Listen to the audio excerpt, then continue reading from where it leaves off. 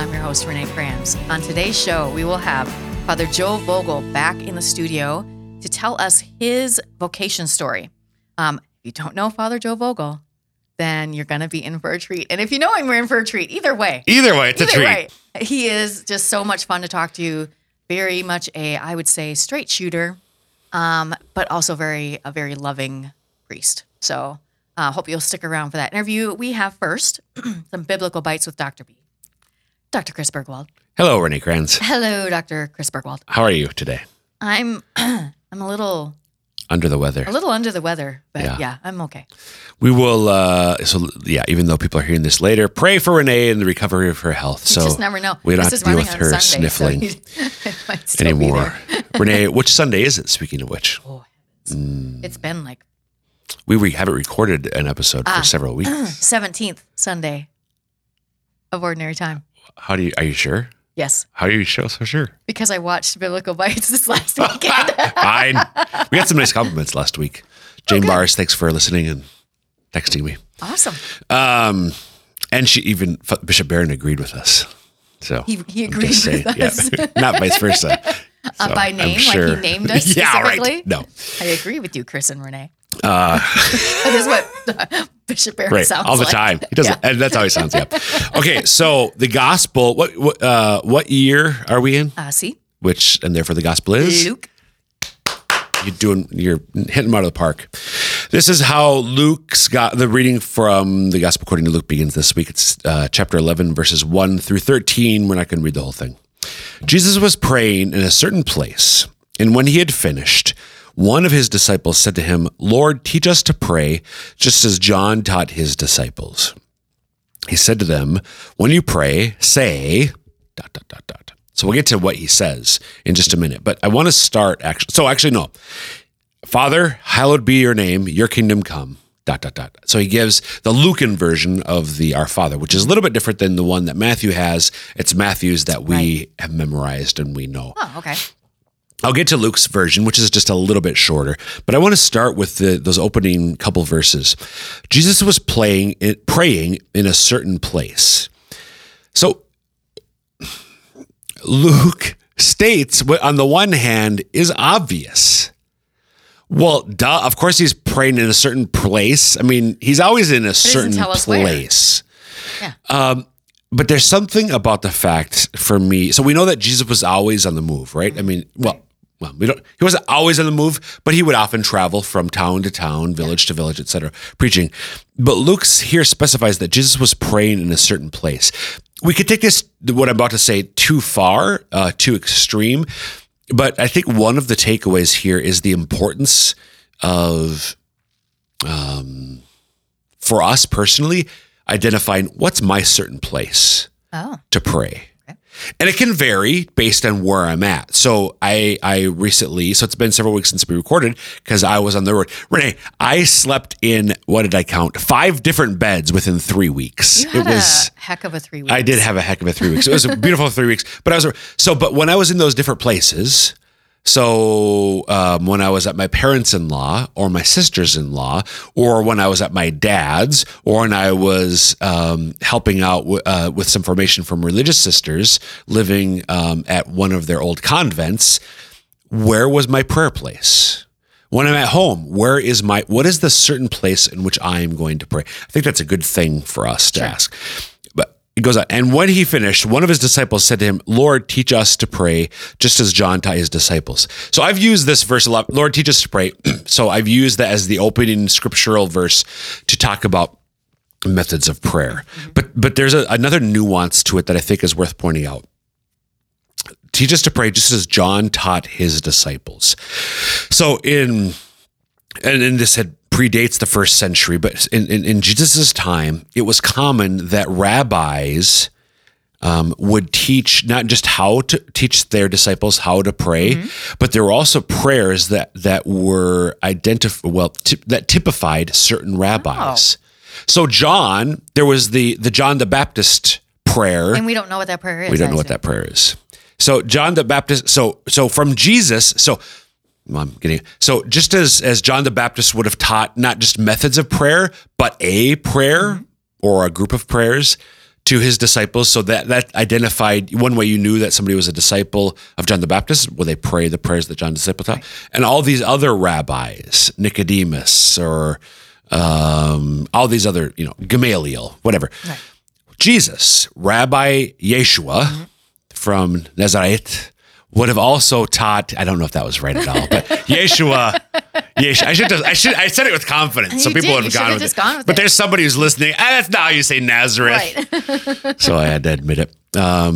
But Jesus would have taught his disciples his prayer as well, and he did. Our Father, who art in heaven, hallowed be thy name.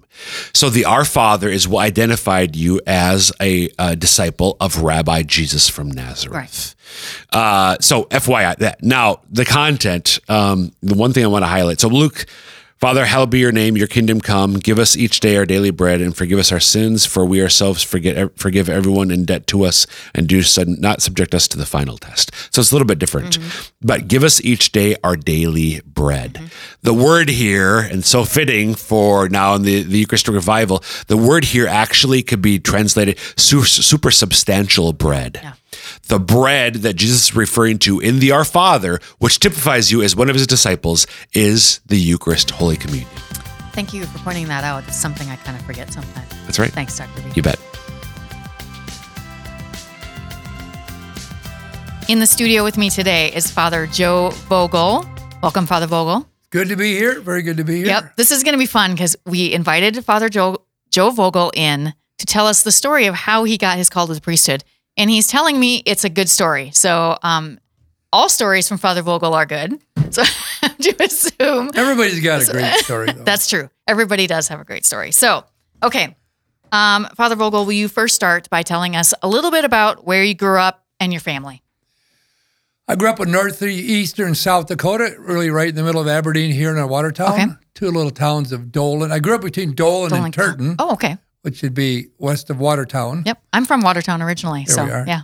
And I went to grade school in Turton, little small school in Turton, 6 in my class. Wow. And then went to junior high and high school in Dolan. Okay. I'm from a huge family. My mother's one of 10. Oh, wow. My dad's one of 8. And literally, I do have 75 first cousins. Oh, my goodness. I'm not from a family. I'm from a herd. Everyone knows when your family's around, right? Yeah, I'm one of 8, and they've had 26 nieces and kids. Okay. And those 26, I think, are up to 43 or 44. So wow. Family means so much to me. Yeah, obviously. Without a doubt. Yeah.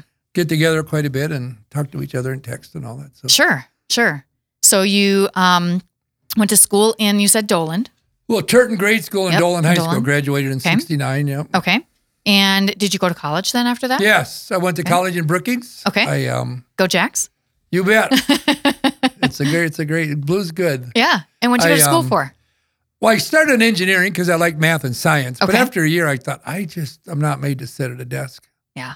And the grades were good, but I just thought, and so I second year, took one of everything. Psych. We never had psychology in Dolan. We never had sociology, animal science, and whatever. And halfway through, I thought, study groups of people, sociology. And I knew I wasn't made for a desk. And so I got my degree. And when I was in college in Brookings, I was in ROTC. Okay. Yep. And my plan was after college, I wanted to travel. And, Vietnam was near the end, so it was a little bit safer. And I wanted to see the world, and I knew I would be married and have a bunch of kids. Mm-hmm. There was no thought of priesthood as a kid. My brother Terry thought about it. We kind of practiced all that sort of stuff. And but you played church when you were kids, like the rest of us, right? Yeah, the little Necco wafers for communion, and I wasn't opposed to it. We had a priest that visited, but it was a little bit scary, and just be nice when Father's here. And right. So what'd you do after college then? I was commissioned in 73, and I was a policeman in the Air Force with a degree in sociology. Okay. And I went to Montana for 2 years, guarding missiles, the missile sites in western Montana. Then I ended up in Thailand. Oh, wow. If you know a little history, I was there a week after Saigon fell. Oh, my. Which was scary. It was about the scariest place, just because a lot of thieves and drug running. And and my cops were drug running and all that normal stuff. Sure. Normal stuff. Normal stuff everybody does and goes through. Yeah. And then, and then I went to England for 2 years. Lovely assignment. Mm-hmm. Then I went there for to graduate school in Sacramento, California for a degree in criminal justice. Oh, wow. And then engaged to be married while I was there. I did not know that about you. We had a date set, and it was a wonderful thing, but I was 26, she was 30, and I was just too stubborn. I kind of wanted my way all the time. And she probably didn't like that after a while, huh? Well, it would kind of balance. She was about as stubborn, which means we should not have been married. And it felt, the sun's not going to shine and all that stuff. And then I went 3 years to the March Air Force Base in Riverside. It'd be east of LA. Okay. But I grew up really Catholic. We were 10 miles. I love telling this story. We were 10 miles from town, and we were never late for church, and we were old people early. Like 15 minutes. So I tell anybody who tells me we can't get to church from across the street on time, I don't buy it. 8 kids, 10 miles out. Yep. You can get to church on time. Old people. You really can. Old people early. I've never heard that. Yeah. But my year in Thailand was just not good. Sure. I just wasn't going to church and then boozing and women and England was a little bit more. And I would say it was, in one way, I'd say it's a very good thing because I know I'm capable of stupid or whatever. You pick your word. Right. But I know mercy. And I know we could be lots of places, but I know you don't have to stay there. Right. And just, so it's, and I love the line, make friends with your sins. Because eventually we should say, I'm in church, I'm a church leader because of my sin and my knowing God's mercy and the people that loved me when I was goofy. And so that's really developed a passion in me to meet people where they are. Sure. Yeah. Because if you can do that, you're believable. Right. Right. If you think or act like I've never sinned, that smells. Yeah, people don't buy that. Not reality. No, yeah. No. Yeah. So, but it was quite a journey getting back into, because you go to church for a couple of years. Right. And how I started coming back is after the engagement didn't work, and I moved to that base in Southern California. The people at the base, March Air Force Base, the full-time people and the volunteers in the military, they had the most fun being holy. They just made God look good. We had more parties, and we didn't adopt a refugee. We adopted 110 of them, and it was just, and then another party, and it's like, welcome more people. And it was home away from home. Right. And I really have thought about it. I think why I needed to move so much is I needed to know I could live anywhere on my own. And then if I ever choose to come home, and I could tell you we're on the interstate driving from Sacramento to Southern California where I was, I could go home now and say, you tell me, everything else is beautiful. I know home is my choice rather than I couldn't leave. And I don't know what else is out there. Wow, that's really, that's a great story. I love that. Yeah. Because we do need to know where our home is and, and I'm be able to choose it. Yes. Yeah. Yeah. Yep. So when did you get your call to the priesthood and how did that happen? The first stop was 28. Okay. In Southern California. And you were 28 years old, not 1928, right? Oh, punny girl. Yes, I was at that March Air Force Base and teaching high school catechism. And I was going to teach a lesson next month on prayer next week. And I wasn't praying. I was praying 26 seconds that, oh my God, I offer you my morning prayer, Oh, sure. Yeah. 26 seconds. That was my prayer every day. And I thought, I don't think that's enough to teach a class on prayer because you have no credibility. Right. So in panic, I went to the sister who ran the religious ed program, and she knew me well.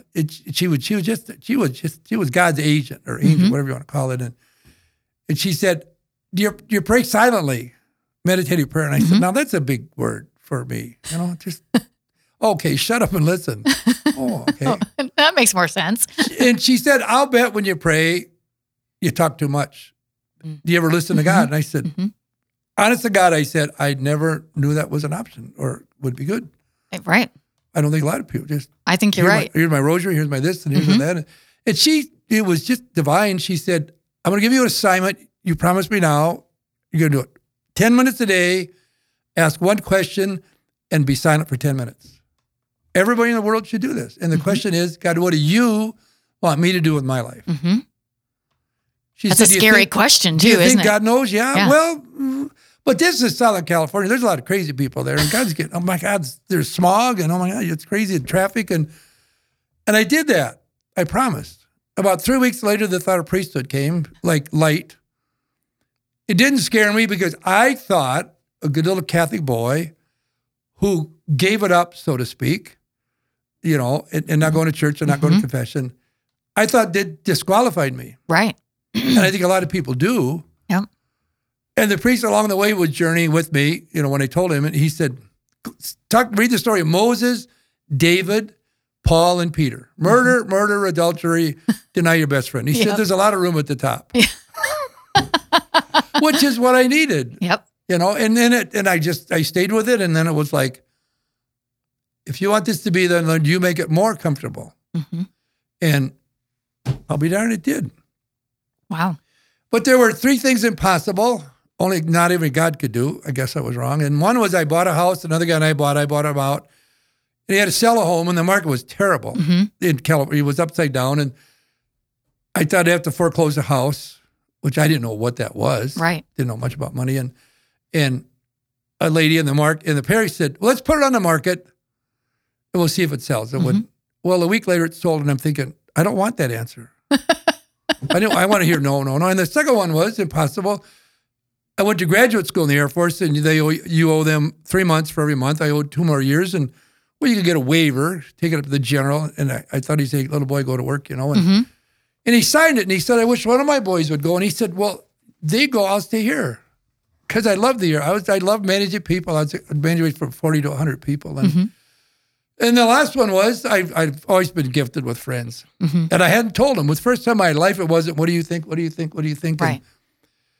And I sat them down. I wanted to put the little gymnastic masks out because they would fall off and hurt their head, you know.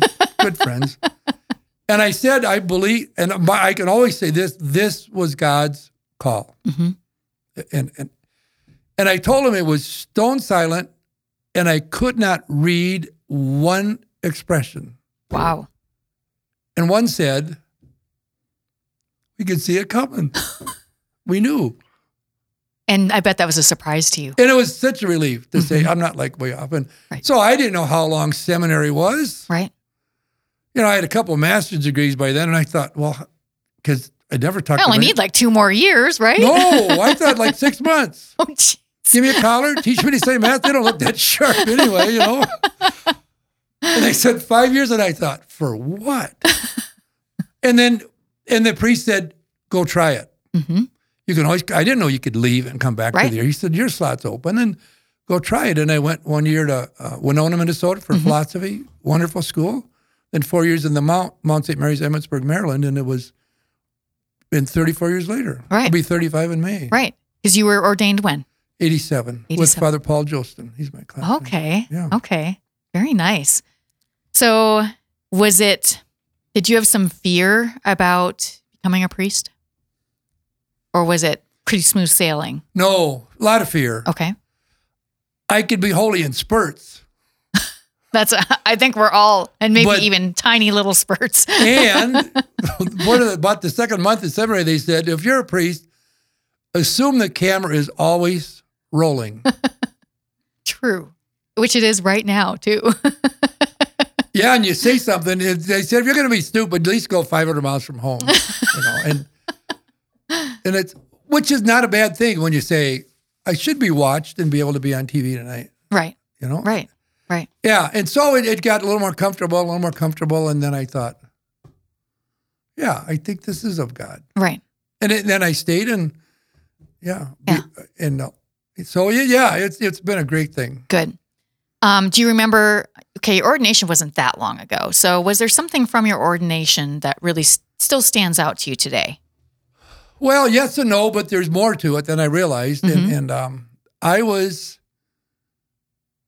in my my 7th semester of theology, so I had a semester and a half to go. And biggest crisis of my life. My sister died, Mary, having a baby. Oh. Blood vessel ruptured. Mary's brain dead. C-section of the baby, a bit of a stroke. And come home, I'm in Maryland. And brain dead, pulled the plug, harvested organs. And so the funeral was in the cities where they were living, her and her husband. And it was awful. Yeah. And I didn't know if I could work for a God that would do that. Because we prayed 1 billion rosaries. I'm a salesman. And it's like, take this job and shove it, you know. And if you've ever been there, you know that's a real thing. That's not a bad thing to say. Right. So I'm back to the seminary, and I cried every day for months. Sure. And good buddies helped me out and just wait for this. And it was like, wow. But there was enough to be ordained. Right.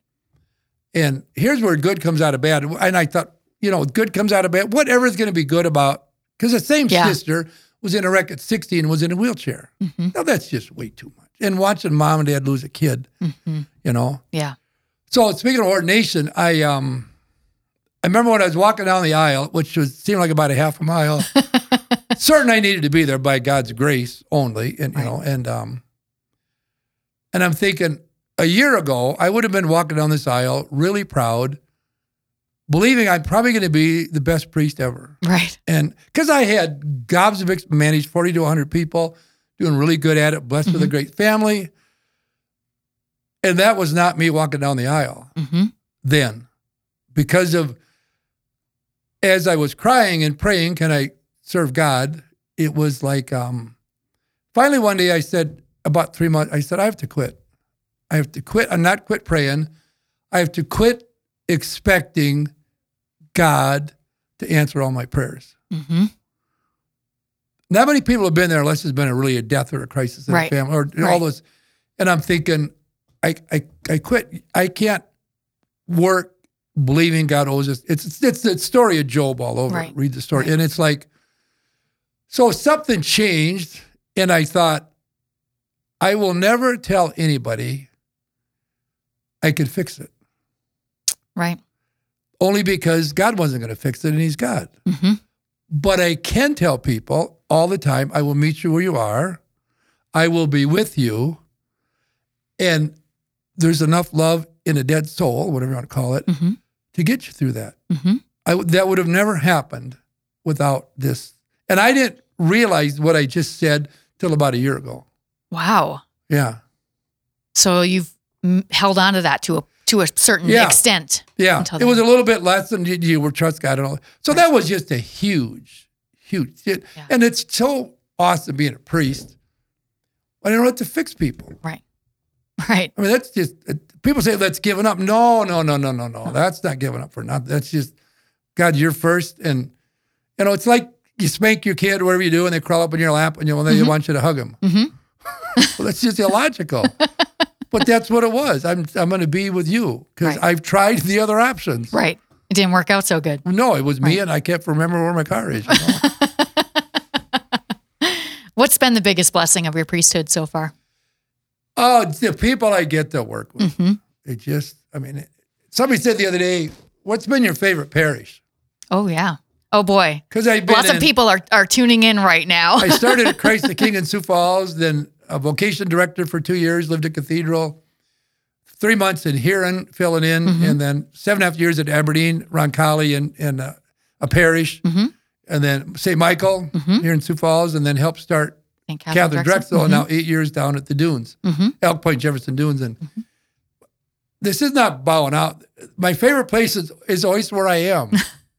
Right. Because that's the joy. Yep. And I've received the gift of joy years and years, because I'm going to be all in, but I'm not going to work 24 hours a day, and I'm going to take my day off. And about 10 years ago, I was overweight and eating garbage and not working out. And I said, and my dad died of a heart attack and my grandpa died. And I thought, by the grace of God, I lost some weight. I exercise regularly, and it has something to do with our stability. Yep. And so I love people. I love youth work.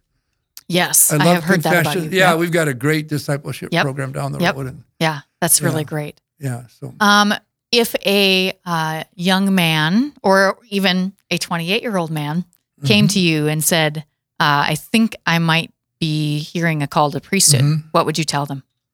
Tell me where that comes from. Mm-hmm. Tell me your background. And eventually say, there's visits to the seminary.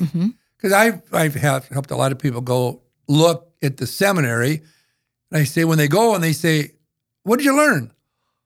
They can have fun. They can laugh. They're not praying all day. Right. It's like, well, who told you that? I just thought so. So if you want to be a vet, go to a vet and follow him. Right. And if you want to be a priest, go look at the seminary. And they all come back just surprises. Right. I love working with seminarians. I love having them move to our place and hanging out and stuff like that. So. Yeah, I could see you as a good mentor for them, I bet. Yeah. Yeah. Yeah. What can people of the diocese do for you to make your priesthood better, you better? I don't know if it's possible for you to be better, is it? Well, yeah. Invite your priest to supper. Yes. People don't, so I just say, how about supper tomorrow? Yeah. How about supper this week? I just invite myself, and it's just the best thing ever. Yeah. But I said, why didn't you ever invite anybody? Oh, we didn't think you'd have time. And I said, so I invite myself, and it's like, why not? Well, yeah. And somebody said, what if they say no? I'll ask somebody else. Well, yes. And if you invite your priest to supper, he will almost never say no. Yeah, at least or not in my I'm experience. busy that night. Yeah. It might be a different night, but they like to go out and be with people, and at least most of them do. Yep. Yeah. I actually, Father Morgan was our priest at Holy Spirit for 10 years. And we invited him over for supper one time, and we have a cat, and our cat got up on his head, literally. And poor Father Morgan's like, what do? I don't know what to do. The cat's on his head. We have a weird cat. Yeah, I would have been a little. You just never know what'll happen when you invite your priest over to your house, right? Clawed my head or something. Yeah. No, it's been an incredible life. Good. You couldn't have predicted it, and there's challenges. Yeah. Suicide funerals, or my baby died, and that's when you really lean on God and lean on other people and call. I'm in 2 different support groups for priests, and I will never be without buddies. I was gonna say that's got to be super helpful. Yeah, nobody knows like a priest like a priest. Right. And we got a wonderful bishop and all that sort of stuff. And he's okay. Yeah. We'll keep him. He's coming around. He would agree with you on that. Yeah. All right, Father Vogel, we are out of time. I so appreciate you coming in and telling us your story. It was a good story. You did not lie in that spot this time. It's a pleasure to be here. Yeah, thank you. All right. You can find us at our website anytime at sfcatholic.org. If you want to find these shows there, you can do that. And you can also find things like Mass times, priest information, so you need to contact them. That is it for us today. Hope you'll join us again next week for more Catholic Views.